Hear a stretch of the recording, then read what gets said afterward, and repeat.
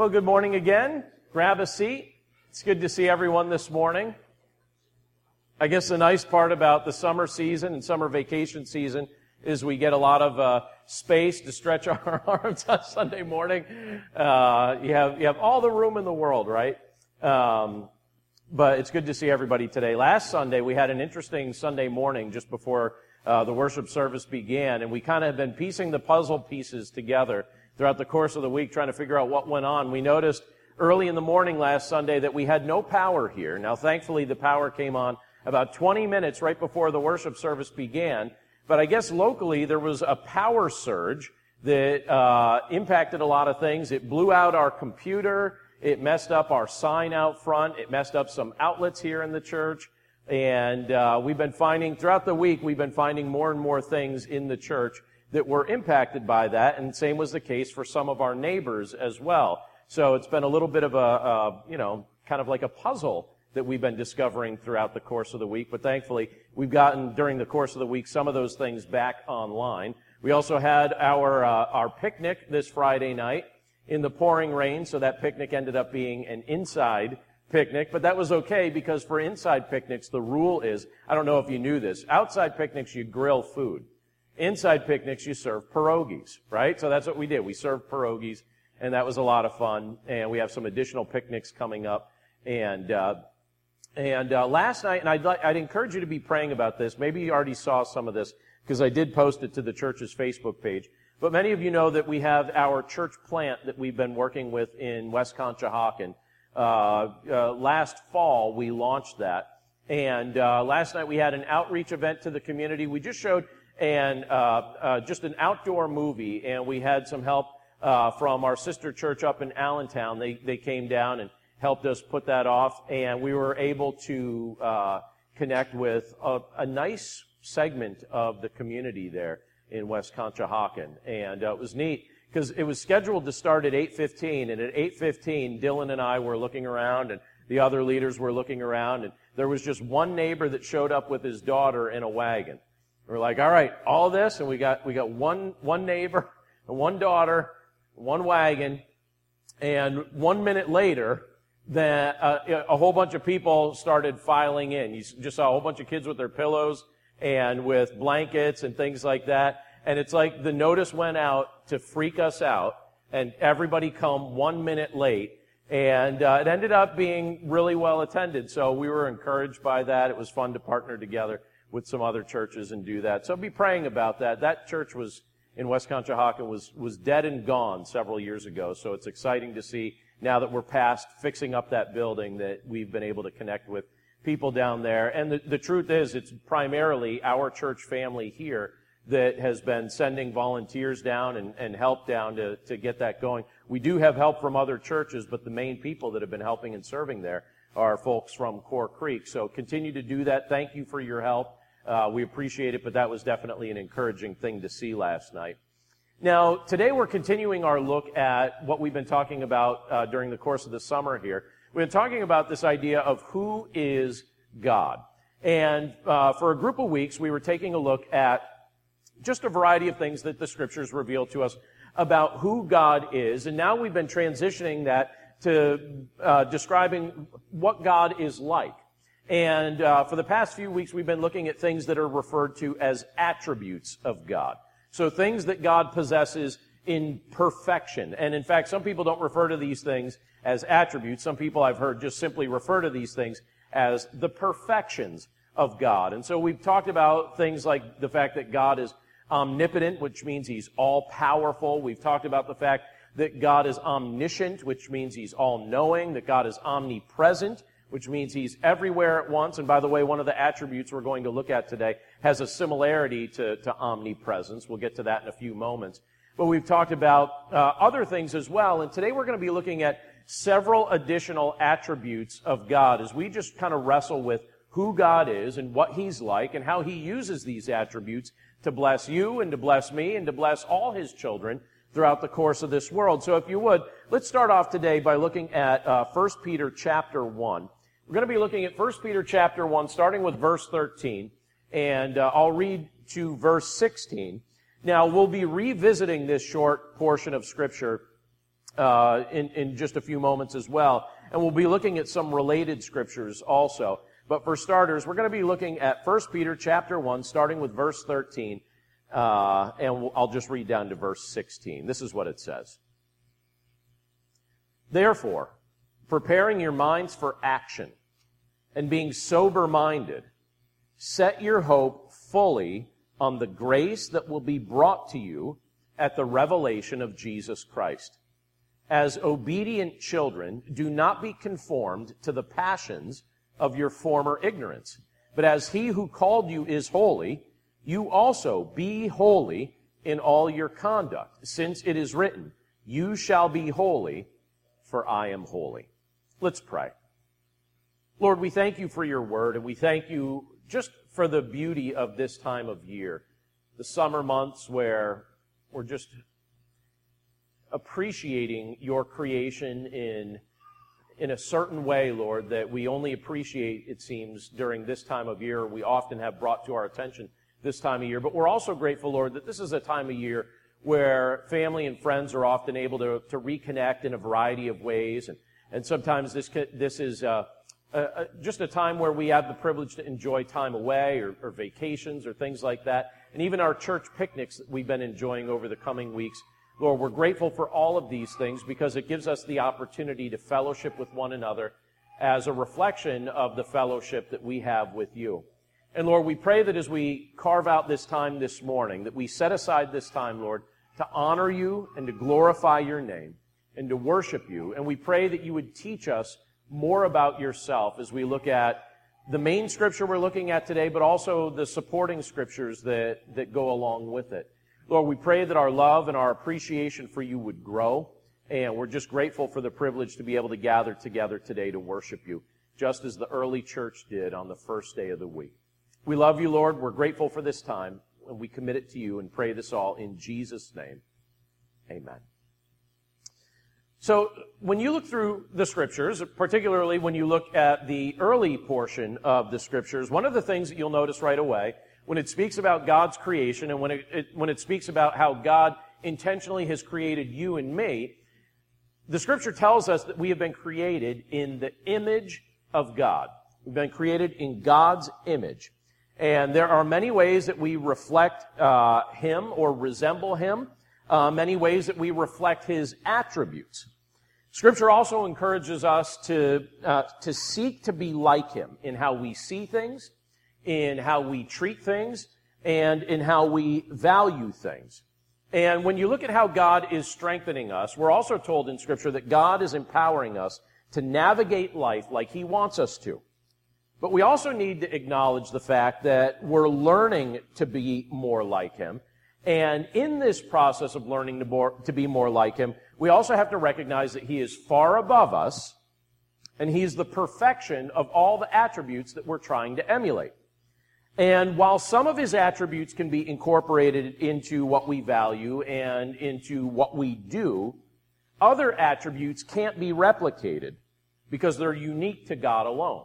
They're things that can only be said of God. For example, God teaches us to be holy because He is holy. And we'll talk more about holiness in just a couple minutes, but that's an attribute that God actively empowers us to model. That's something that He empowers you and me to model, His holiness. In fact, He tells us that through faith in Jesus Christ, we become holy in His sight. That when He looks at you and when He looks at me, if we believe in Jesus Christ, the Son of God, we're seen as holy in the sight of God. But Scripture also teaches us, and these are the other two attributes we'll be looking at today, Scripture teaches us that God is also immanent and immutable. And those are attributes that can be appreciated, but they can't be copied. Now, I'll define what those terms mean in just a moment, but I want to say this just at the outset, that God's immanence and God's immutability, those are attributes that belong to God alone. They can't even be copied. I can't copy them. You can't copy them. We do not possess those attributes. So, again, as we continue our look at who God is and what God has done, we're going to be looking at those particular attributes today of His holiness, His immanence, and His immutability. And I want to start us off today by looking at the fact that Scripture tells us that God is holy. So consider that concept in your mind. And even before we reread the scripture we just looked at, I want you to think about what you think that means. The fact that God is holy. What do you think that actually means when scripture reveals to us that God is holy, that God is the perfection of holiness? Let me reread from 1 Peter chapter 1, starting with verse 13. We just read it a moment ago, but it's short, and I want to reread it again with emphasis on a couple of the lines here. It says this, "Therefore, preparing your minds for action, and being sober-minded, set your hope fully on the grace that will be brought to you at the revelation of Jesus Christ. As obedient children, do not be conformed to the passion of your former ignorance, but as he who called you is holy, you also be holy in all your conduct, since it is written, 'You shall be holy, for I am holy.'" So let's pause there for just a moment. Holiness is a very valuable concept to understand, but it's actually something that's often misunderstood. It's actually something that is, in certain contexts, maligned when you actually look at how people describe holiness. But Scripture tells us that God is holy. He is holy. That means that God is set apart from His creation. So when Scripture tells us that God is holy, think about this concept or this idea of God being set apart. He's set apart from His creation. In Him there is no sin, nor is it possible for Him to sin. When the Lord judges sin, He's not being hypocritical about it, because by doing so, He's doing something that's in line with His nature, because He is the perfection of holiness, and He's the standard by which right and wrong are measured. And when you look throughout the Scriptures, one of the main things that God is praised for is His holiness. In 1 Samuel chapter 2, verse 2, it says this. It says, "There is none holy like the Lord, for there is none besides you. There is no rock like our God." And then in Isaiah chapter 6, verse 3, it says, "And one called to another and said, 'Holy, holy, holy is the Lord of hosts. The whole earth is full of His glory.'" That's what the Scripture tells us. And when you look at what Scripture tells us about God, and then you look at how we're called to live in light of what that has revealed, one of the things that we're told is that God delights to make us holy. And that kind of blows my mind when I think about the nature of God and when I think about the things that Scripture tells us about Him, about the fact that He's holy, that He's set apart. And when you look at the angelic beings praising God for His holiness, and when you look at the Old Testament prophets and leaders praising God for His holiness, and when you read through the Psalms and God's praised over and over for His holiness, it's amazing to think that one of God's aims, one of His goals, is for you and me to also experience holiness. And in fact, He makes us holy when we trust in Jesus Christ. He sets us apart. Jesus died in our place. And when Jesus died in our place, He atoned for our sin, and we were sanctified and made holy as we trust in Him. I like what it tells us in Hebrews chapter 10, verse 10. It says, "And by that we have been sanctified." So that, again, means to be made holy or set apart through the offering of the body of Jesus Christ once for all. And when you look at the history of God's dealings with humanity, when you look at the history of mankind, all throughout the Old Testament, all throughout the New Testament, through the era that we live in right now, God has always called His children to live as set-apart people. We're called to be obedient children of God who can now see things like He sees things. We've been empowered to no longer live in the ignorance that we once lived in, but to conduct ourselves with a set-apart mindset and a set-apart lifestyle that reflects the presence of God within us. During the Old Covenant era, when you look back through the pages of the Old Testament, the Lord repeatedly encouraged the people of Israel to live distinct and set-apart lives, and distinct and set apart, in their beliefs. He wanted them to be distinct and set apart in their beliefs as well from the pagan nations, from the pagan neighbors that surrounded them. He did not want the people of Israel jumping into the attitudes and actions and the beliefs of the neighboring nations that were around them. The Lord encouraged them to be set apart. And in fact, there were a variety of things that you can look through in the Old Testament regarding certain ceremonial things that the people of Israel were required to do that were meant to just illustrate the fact that they were being called to live set-apart lives that were distinct from the people around them. But human nature is such that what did the people of Israel decide to do? Many of them chose to embrace the patterns and mindsets and practices of the pagan neighbors that lived around them. They wanted to be like their neighbors. They wanted to not live set apart and distinct. They wanted to be just like the nations around them. Now you look to the era that we live in. We live under the new covenant, Scripture tells us. And here in this particular era, is anything different in that respect? I mean, hasn't God still called His church to live set apart, distinct lives in this world? And what's my struggle and your struggle, and what's been our struggle all throughout the course of our lives? We look at the things of this world, and they tempt us. And we think, all right, maybe in this area, or in this moment, I know better than God. And maybe I can go in this direction with my life, even though the Lord tells us in His Word that I should be going in this direction. But how about I go in this direction, at least dabble my toes in the water and kind of see what it's like, and just confirm and make sure that God was right when He told me to go in that direction. But let me just check it out for myself, and then one way or another I'll land where I need to land.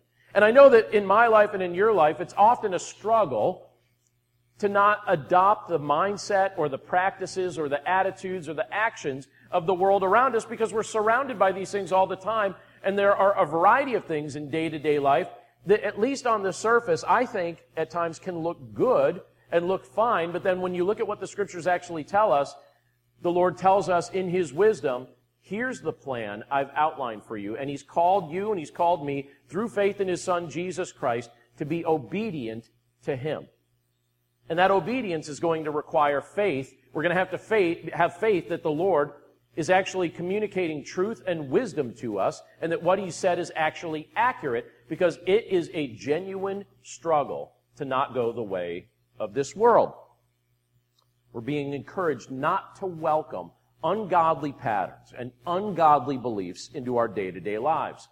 And in my own experiences, and I'm sure you have your own stories as well, but in my own experiences and in just observing the experiences of others, I've often seen attempts to emulate the holiness of God. I've seen those attempts criticized at times by those who I think maybe feel a sense of conviction that that's not a priority in their lives. I remember when I first became a believer in Jesus Christ and I was growing in my faith, when I really became serious about my faith, I've mentioned this probably many times at this point, but I was in high school. I was 15 years old when I became serious about my faith. And I remember how difficult that was. And obviously, as an adult, I still feel peer pressure to a degree, but it's nothing like what I felt during that era. During that era, the pressure to conform is so strong. And I remember praying on a daily basis, Lord, help me to follow you in a context that does not support me as I'm trying to do this. And I can remember early in those days how I felt maligned or made fun of or made criticized. But it was also interesting because I watched as I lived out those convictions how gradually those words of maligning or malignment, I don't know if malignment's a word, but I'll use it. And if it's not a word, let's make it one. But how gradually people started to actually show me respect as I lived out my convictions, even if they disagreed with them. So I thought that was kind of interesting to observe that and to see that. But I remember when I was pastoring up in Northeast Pennsylvania, there were two elderly ladies in the church who were sisters. And those two ladies, they shared a home, and they loved the Lord, and they wanted to do their best to put the Lord first in all aspects of their day-to-day lives. And it was very important to them to be a witness for Christ to their neighbors in particular. And as they were witnesses for Christ to their neighbors and to their neighborhood, one of the things that they would often do is offer people a ride to church with them on Sunday mornings if people wanted to come and worship Christ together with them. And some people would take them up on that, and some people would say, well, you can take our kids with you, but we don't really want to go personally, so they'd send their kids, and that would be fine. But they also would tell me they had one particular neighbor who would give them a lot of trouble about it. And he would always make fun of them. And do you remember back in the 80s when Dana Carvey would impersonate the church lady on Saturday Night Live? You remember Dana Carvey's impersonations? Some of those were pretty funny. And they didn't watch Saturday Night Live, so they didn't know who this neighbor was referring to. But they said, you know what he calls us all the time? And I was like, what? And they said, he calls us the church ladies. I was like, the church ladies? I was like, as in like, like Dana Carvey's impersonation from Saturday Night Live, and they're like, what is that? It's like, all right, well, I think I know what he's referring to you as. But the point was that all they were trying to do was honor Christ and bless their neighbors. And sometimes when you try and live that set apart, that distinct life where it becomes very obvious that Christ is Lord of your life, that Christ is Lord of your heart, that you follow Jesus in all contexts, you have to understand that there are going to be times when you will be maligned because of it, because this world has different priorities from what Christ is trying to teach us. And if you just look at your own life, you can examine the fact that at one point in your own life, you had different priorities than you have now. The only reason we have different priorities now is because Christ has opened up our eyes to begin valuing these things. But the holiness of God is something that the Lord empowers us to experience. He blesses us with His holiness. He calls us holy in His sight, and He invites us to live a set-apart, distinct life in this world, because that's what holiness is all about. It doesn't mean you're better than anybody. It just means you're trying to honor God even if the world around you goes in the opposite direction. But be aware of something in the midst of this. If you really want to live a life where Christ is Lord, if you really want to live a life where Christ is preeminent in your life, and that becomes noticeable, and that becomes a distinctive by which other people observe your life being governed, keep in mind you have an adversary. And your adversary is not other human beings. There's no human being on this planet that is your enemy. Scripture makes that clear. You do not have human enemies on this earth. There are people on this earth that love Jesus and people on this earth that haven't met Him yet, but that we pray will meet Him and know Him and become our spiritual family together. But we do have an adversary, and Scripture tells us that our adversary is the devil himself. And what the devil loves to do is that Scripture tells us that he loves to roam this earth looking for people to devour. He's looking for people that he could encourage to embrace worldliness, even Christians.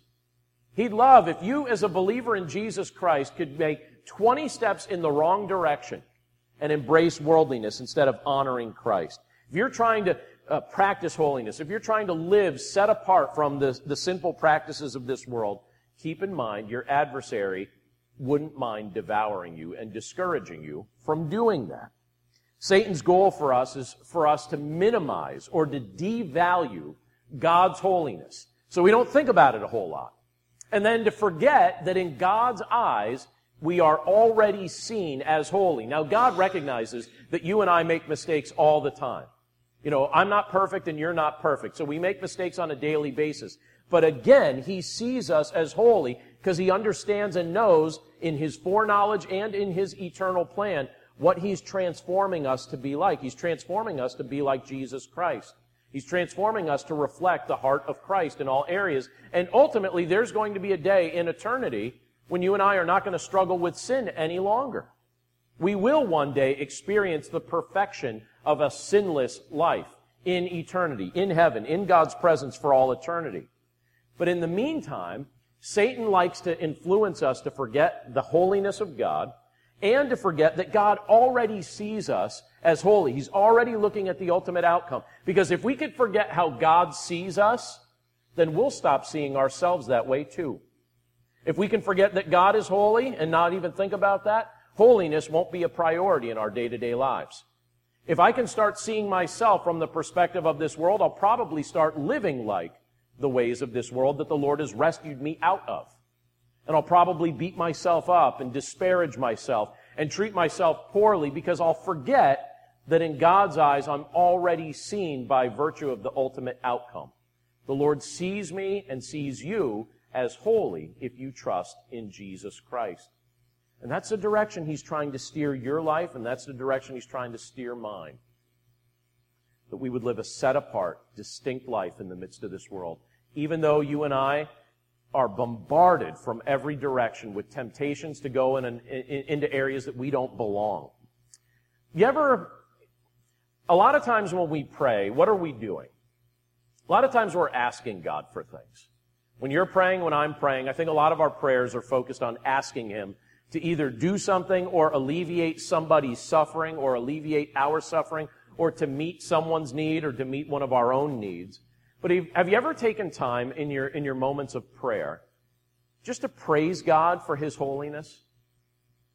just to acknowledge the fact that, Lord, you are holy. And I want to give you praise for the fact that you're holy. Again, the scriptures that we looked at just a few moments ago, particularly Isaiah chapter 6, verse 3, what does it tell us is going on all around the Lord? He's being praised for His holiness. And I think it's healthy for us to praise God for His holiness and to likewise ask Him for the grace to reflect His holiness in our day-to-day lives. It doesn't mean to be judgmental toward other people. It simply means to say, Lord, you are set apart, you are distinct, and you've called me to live a set-apart, distinct life in this world that reflects your heart in every context that you place me in. Please give me the grace. Please empower me to do so, because it's hard, and it's not easy, and it's challenging in the midst of this world to actually do that. But God is holy. And I'd encourage us to be people who praise Him for His holiness. Now, there's something else that Scripture reveals to us about God, and that's this. And I don't know if this is a term that you use too often. It's certainly not a term I use very often. But Scripture reveals to us that God is immanent. And notice that there's an A there. I-M-M-A-N-E-N-T. Not I.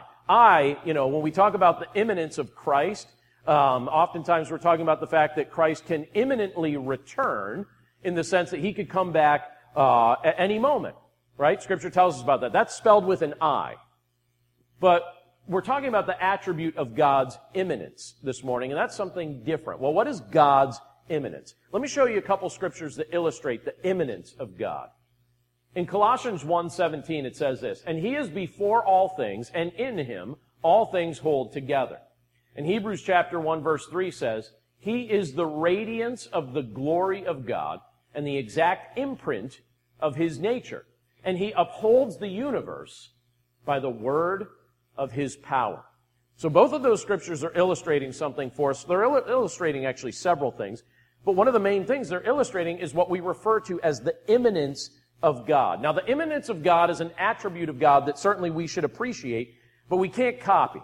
You can't copy His immanence. I can't copy His immanence. It's an attribute that belongs to God alone. And when we speak of God's immanence, we're talking about the fact that God has sovereign control over His creation, and that sovereign control extends everywhere at once.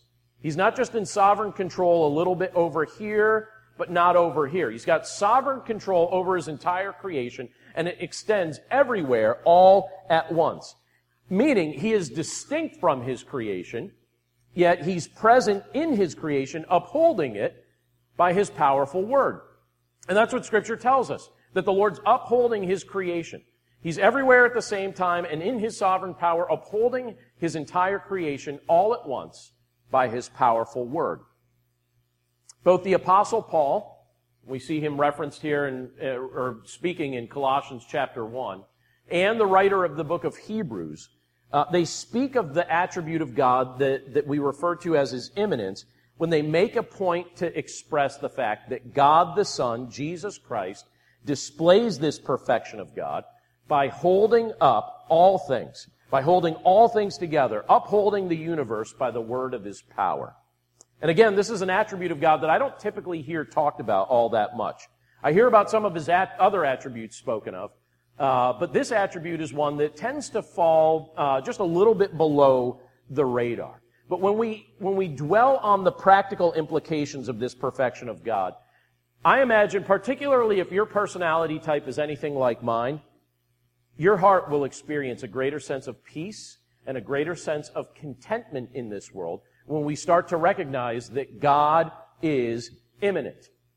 Let me give an example from my own life, and I hope this will help somebody else. But this is how the Lord uses this attribute to minister to me, at least in one particular area. But from the time I was young, I have tried to juggle many tasks at once. Let me just ask my wife if that's a true statement. She's shaking her head because that's an understatement. I actually was interviewed by somebody just recently for a podcast, and he asked me, he said, in addition to the main things that you do, what else do you have going on? And my wife laughed when she heard the recording of that question, because there's kind of a lot of things. And just from the time I was young, I've always tried to juggle a lot of tasks at once. And I don't think that I'm doing that, but it seems to happen that way. And if I'm honest with myself, I must like that because it's a repeated pattern in my life. I can't even pretend to not like it because I keep going in that direction. So it must be something that I like. I just readily accept a variety of responsibilities, and then I try and work hard at those responsibilities and do the best that I can to fulfill them, but then something starts to happen down the line that is unhealthy. And what ends up happening if I don't course correct along the way is inevitably I come to a spot where I realize I've taken on too much. I've said yes to too many things, or I've tried to do too many things all at once, and I'm trying to sustain too many things in my own strength and in my own power, and the mental weight of that sometimes then starts to feel crushing, and it starts to feel debilitating. And what I've learned in regard to the imminence of God is this, that in those moments when I'm starting to feel like I have to hold everything up, or I've got a whole bunch of things that really come down to either what I'm doing or what I'm trying to do, I have found that the healthiest thing that I could do in those moments to course correct is to remind myself of the gospel all over again. And what I mean by that is this. I need to remind myself that I don't have to sustain all things in my power, nor do I have the capacity to do that in the beginning. That's not something I've ever been able to do, nor is it something I will ever be able to do. That is a task that Scripture reveals that only Christ can accomplish. That's something that only Jesus can accomplish. He's the one who upholds the universe. Now, I can praise Him for the fact that He does that, and for the fact that He does so perfectly, but I don't need to do His job for Him. And it's a mistake when I try to. And it's a mistake if you try to. We can serve Him joyfully, we could serve as He empowers us, but we can never adopt the mindset where we start to think that ultimately, like the world's going to crash if somehow we get pulled out of the equation or can't fulfill our responsibilities or whatever it may be. Christ upholds the universe. And His power, His sovereign power is extended in all directions at once, and He sustains what He's created. And I think that if we take time to just praise the Lord for His imminence, I think it can help us by reminding us that we don't have to be everywhere at once, upholding and trying to sustain things in our own strength. We could step back a little bit. We could take a breath, and we could start to find rest in Christ, who joyfully accomplishes this task for His glory and for our benefit. Does anyone else here find it difficult, though, to rest? I find it difficult to rest. I actually have something coming up starting this afternoon that is going to hopefully allow me to rest this week. I hope. My family's doing something different that we've never done before. We like camping. But my wife worked at a camp up near Buffalo, New York when she was growing up called Bethany Camp, and they have something called Family Camp. So in February, I said, hey, why don't we go to that? Because her sister and their family, they go to that. And it's in the middle of the woods, and I'm pretty sure I'm not going to have cell reception or even the ability to do all the things that I'll want to do. I'm not going to have access to it. I'm going to have access to my wife and my kids and my nieces and my nephews and trees and water that smells like sulfur. That's what I'm going to have. And a pond that's got moss on it. And that's the pool. And that's what I'll have this week. And I keep thinking to myself, you know what? I think it's going to be great. And by the way, please, by all means, if there's an emergency this week, or if there's an emergency that you've been waiting to bring to the church's attention, bring it this week, because Dylan is covering everything for me this week while we're gone, and he would love all of that. Alicia will be answering the phone calls. Dylan will be taking care of all the emergencies. So whatever injury or surgery or dilemma you have, Dylan will be happy this week to fill in. But I look at this and I'm thinking to myself, I hope he doesn't mind me saying that, but that's all true. So, but I'm hoping, one of the things that I hope I get out of this week is rest. I just want to rest. I want to think about all the things that I normally do, because I know that if I rest, I'll come back and I'll feel excited about doing the things that the Lord's called me to do. But it almost, it's like it resets the perspective where we start to realize it doesn't all come down to you. The Lord's doing His work. Yes, it's a privilege to be used by Him, but only He upholds and sustains His creation. We don't have to do that job for Him. He's the one doing that, and He does it perfectly.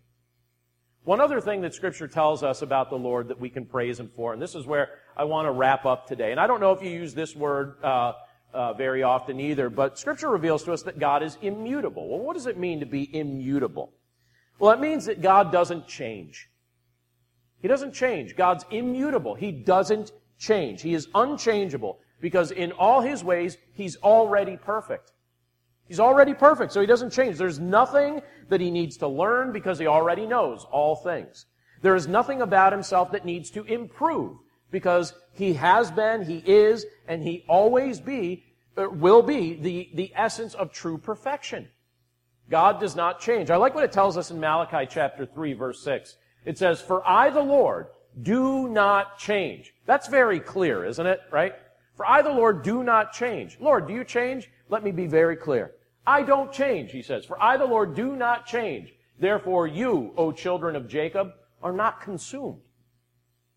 The Lord says He does not change. Now, I imagine that in some ways the immutability of God takes us a little while to appreciate because it's completely different from what we're used to in regard to our own development. So biologically speaking, when you look at your life, when I look at my life, we spend our lives observing our bodies growing and our bodies changing.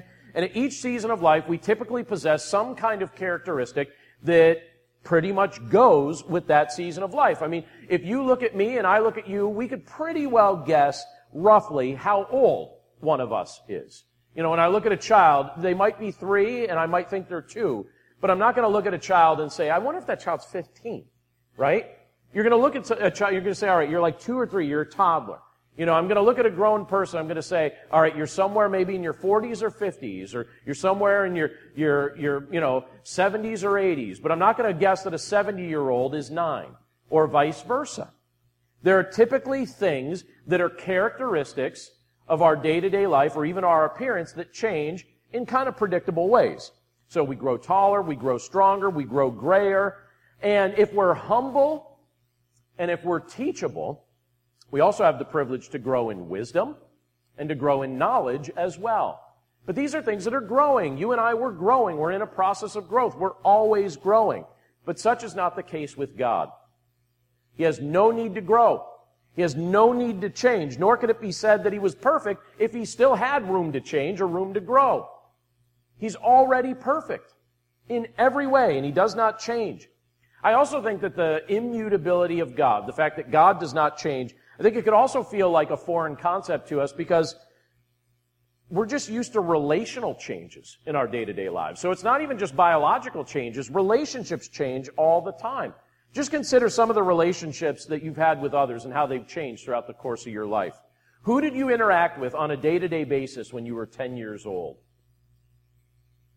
Do you even see those people now? I mean, many of the people that I interacted with when I was 10 years old are already in the Lord's presence. The cast of characters in my day-to-day life is very different from how it was 32 years ago, right? Or who in your life, this is a little bit darker, but it's very real at the same time. Who in your life did you once trust and feel like you had a good appreciation for, a strong relationship with, but then somewhere along the way they either abandoned you or betrayed you or were dishonest to you, and you don't really feel like you could trust or have strong relationship with that person now? Because the nature of the relationship has changed, and it becomes very difficult to be in close proximity with somebody who you don't feel you can trust. Who did you once spend time with? But now you can't simply because they moved far away. And so they're no longer geographically close to you, and so you can't hang out with them anymore because of geographical distances. Right? These are all forms of relational change that we're used to. So our bodies are changing, our relationships are changing, our employment situation changes, everyone we know around us is going through all these situations and changes, all these different seasons, all sorts of things, right? Change is pretty much a constant in our day-to-day life. And so when we talk about God being unchanging, when we talk about God being immutable, sometimes that's a bit of a foreign concept to us because it seems like everything in our life changes. And it's like, yeah, it seems like just about everything is changing, but we can be confident that even though man changes, God does not change. He's not going to change. He has no need to change. He has and He always will be perfectly omnipotent and omnipresent and omniscient. He'll always be eternal. He'll always be good. He'll always be gracious. He'll always be holy. He's always going to be loving. He's always going to be immanent. There's never going to be a day when the perfect nature of God is going to mutate into something else. And even though all sorts of things are changing in us, and even though all sorts of things are changing around us, and even though our relationships with all sorts of people might change, I think we can take great comfort in the constancy and the immutability of God. God never changes. Personally speaking, I have to tell you, I'm encouraged by some of the implications of the fact that God doesn't change. Because what that means is that God's future plans aren't going to change. If God's not changing, His future plans are not going to change. Meaning, the ultimate outcome for what He has brought into existence is going to be fulfilled. Those who trust in Him are going to live in His presence forever. Sin, grief, sorrow, mourning, shame, all of those things eradicated. Hearts will never be broken again in the eternal state. Relationships will never again be damaged or severed. Loved ones will never be missed ever again. The unchanging joy of the Lord will forever prevail because God never changes. And the future that He's told us about is something we can be confident is secure in Him because He's not going to change His mind about it. He's not going to be like, you know that picture I painted for you of a great future if you trust in me? Changed my mind. I cannot imagine spending eternity with you guys. This is too much, right? All this talk and always asking me for stuff. Enough, right? Now, as human parents, there are times that you could look at your children and look at your family like, all right, nobody ask me for another thing. No one touch me. No one say anything. No one do anything. Everybody, you could be in the same space as me as long as you're perfectly quiet and I don't know you're here, right? Can you imagine if God acted like a human parent acts sometimes, right? Isn't it good that He doesn't? I would have gotten on His last nerve more time than I could count. And I'm grateful that God is unchanging and that the future that He's promised you and me, He has secured for us, is anchored in who He is. It's not going away. He's not going to change His mind about it. And I'm also encouraged about this, and this is where I want to finish up today, but I hope this encourages you too. I'm encouraged by the fact that God's love for His children never changes. It doesn't change. Meaning, if you have faith in Jesus Christ, God the Son, you've been adopted into the forever family of God. That's what Scripture tells us. That through faith in Jesus Christ, you are brought into the family of God forever. And His love for you is a fatherly love that is not conditional. So if you're part of His family, there's never going to be a day where He's going to regret welcoming you in. There's never going to be a day where He regrets giving you His name. Even if you go through a low stretch in your life, or let's say you make a regretful choice somewhere along the way, God's love for you is not going to change in the midst of that. He's not going to stop loving you on your worst day, and He's also not going to love you extra on your best day. Because Scripture tells us that just as God the Father loves God the Son, Jesus Christ, so too does He love all who are in Christ by faith. Let me show you a couple things. 2 Peter chapter 1, verse 17 reminds us of something that God the Father said in regard to God the Son, Jesus Christ. And He says this, "This is my beloved Son, with whom I am well pleased." Now, does God the Father love God the Son? Does the Father love Jesus Christ? Of course He does, right? He absolutely does. He says, "This is my beloved Son, with whom I am well pleased." Do you think of yourself as being loved by God in the same way that the Father loves the Son? Today, has that thought crossed your mind? That the way that the Father loves the Son is the way that He loves you? With that same kind of love? Look at what it says in John 17. In John 17:26, Jesus is praying what's typically referred to as His high priestly prayer. And it's coming up toward His crucifixion. And He said this as he's speaking to God the Father. And He says, "I made known to them your name, and I will continue to make it known, that the love with which you have loved me may be in them and I in them." What's Christ telling us? That through faith in Jesus Christ, we are loved by God the Father in the same way that God the Father loves God the Son.